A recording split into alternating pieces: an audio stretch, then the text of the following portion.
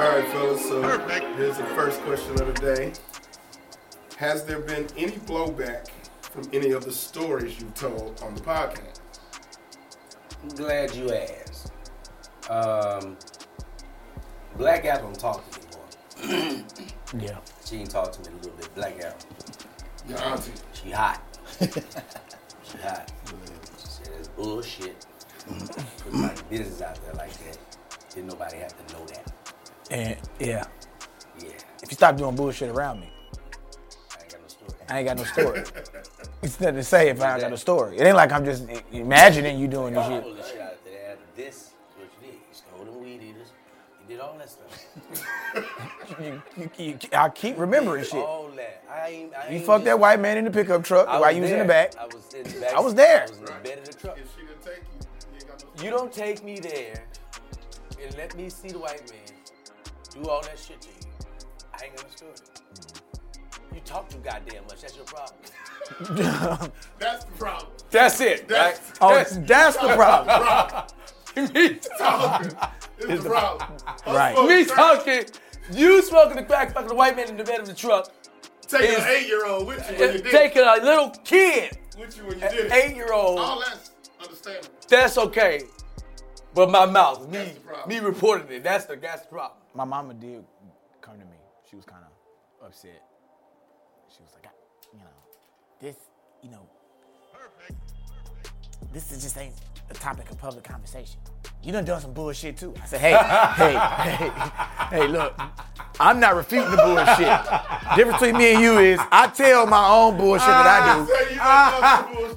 Like you ain't said nothing about you, though. Like I'm just dog, All yeah. intromission is about your mom. That's every song. Hey. You just act like I was just left y'all forever. I was like, look, man, hey. I'm back, ain't it?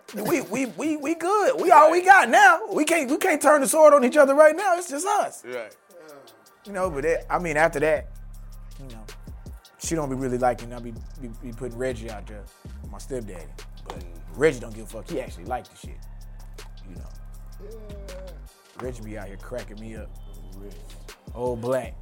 Nah, my sisters know better. We done already had that already.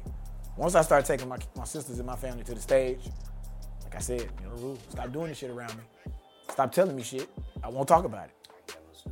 I ain't got nothing to say. I don't know what they want from me. That's where I've had all my Y'all people want. back doing stand-up. Like, I've had my mama and people come at me about some of the jokes I've told on stage. They know better now. That's when I started It's a fight talking come with about that. being loose and all that shit. Well, if I'm lying, tell me I'm lying.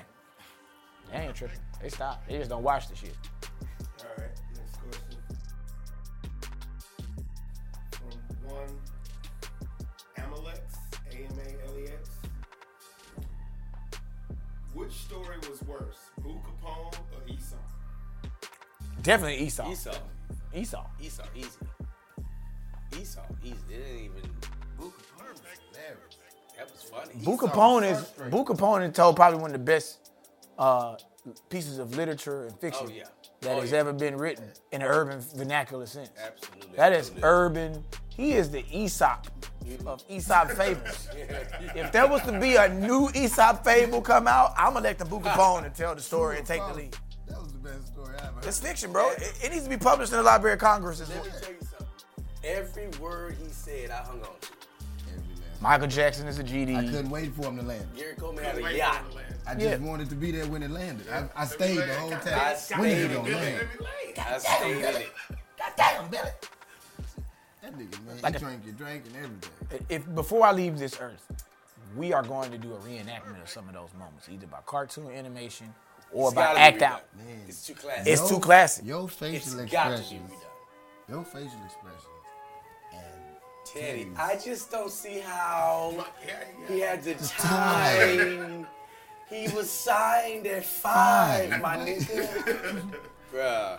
Teddy was rejecting the doctrine that was being Yes, he was delivered. accepted. He like one of the little kids that Everything. He it's like hearing Jack and the Beanstalk. Oh, so the nigga sold the cow for some beans and planted them and went up the beanstalk. Man, I don't want to hear this Actually shit. yelled out, can we fact check that? In the middle of him saying it. I tried to tell him. I said, "Hey man, he got it. Just let him go with it." And just for the record, we posted the Esau story because it was so bad. Right. Some people. We had to post At it. first I wasn't, but then I watched it and it was so bad that I had to put it out. Because our It was a fans would train get the wreck. me and Ernest is in here like, hey, let it go. Yeah. Let that thing, let it go, let it dance. Let it dance it off. Listen. Because we almost stopped it during the taping. It But was. then we was like, fuck it. I was so glad. I knew it was gonna be good. so 'cause I was glad. We're fresh. like, y'all this is did. so bad, I gotta keep it going. Oh, you talking about Esau? Yeah. Oh, okay. I thought you were talking about Boot Pump. I was so glad y'all didn't stop that. That was classic. Gotta keep that. All right. Next question is from Abe Fam, also from Instagram. This is a very big question. What are some of you guys' favorite moments while performing throughout your career? So, like on stage, if you could pick one or two favorite moments on stage, what would it be? I'm gonna go with the night that me and Didi taped our stand-up specials on the same night. That was in Atlanta, right? Yeah. And even then, it was like our friendship was building, but it was just so much of like small monumental things that was happening. Like, you know what I'm saying? That was the last TV taping my dad came to. Keyron was there. You was there. We ended up all being on the same show because originally the shows got changed up. Then I was first. Yeah, then JJ, he has to come back And retake. and and guess where they put him at? Before me. For you. This motherfucker tore the roof off that bitch. Oh, JJ from the SIP. Yeah, nigga. I said, I remember that night was a special night for me. The Def Jam taping. Def Jam taping was a special night. Had a chip on my shoulder. They didn't pick me. So you had to show him. I had to show 'em. And I remember saying, I don't care where I go. Ain't nothing going behind me. I'm gonna see to it. Yeah, I'm heated. I got a chip on my shoulder. And I went out there and I just let them have it. And when I heard with the crowd, I just heard it. Man, and I just felt like accomplished. You know? Yeah. So yeah. Def Jam tape. It had to be two different moments for me that's like equal. And that was, shit. Who Got Jokes season 1. We did the showcase at Jokes and Notes. They didn't pick me. I was fucking pissed. What? They ain't pick you in your home club. They picked me. I was pissed. They called me and asked me if I do be a heckler in the audience, heckling one of the comedians. I'm like, man, I'm not gonna do that. You're not gonna reduce me to. Plus, I'm not gonna fuck up one of my friends' opportunity on TV because they had this little section where you do the trick on you. So I didn't do that. They was like, well, you wanna do the warm-ups?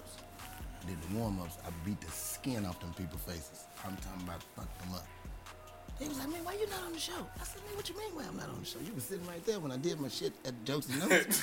You looked me dead in the face. You had a brown, I told that nigga his whole outfit, he had a brown shirt on, some blue jeans, and you had Timberlands though, because I could see all this shit right there. You sitting in the front fucking row. Yeah.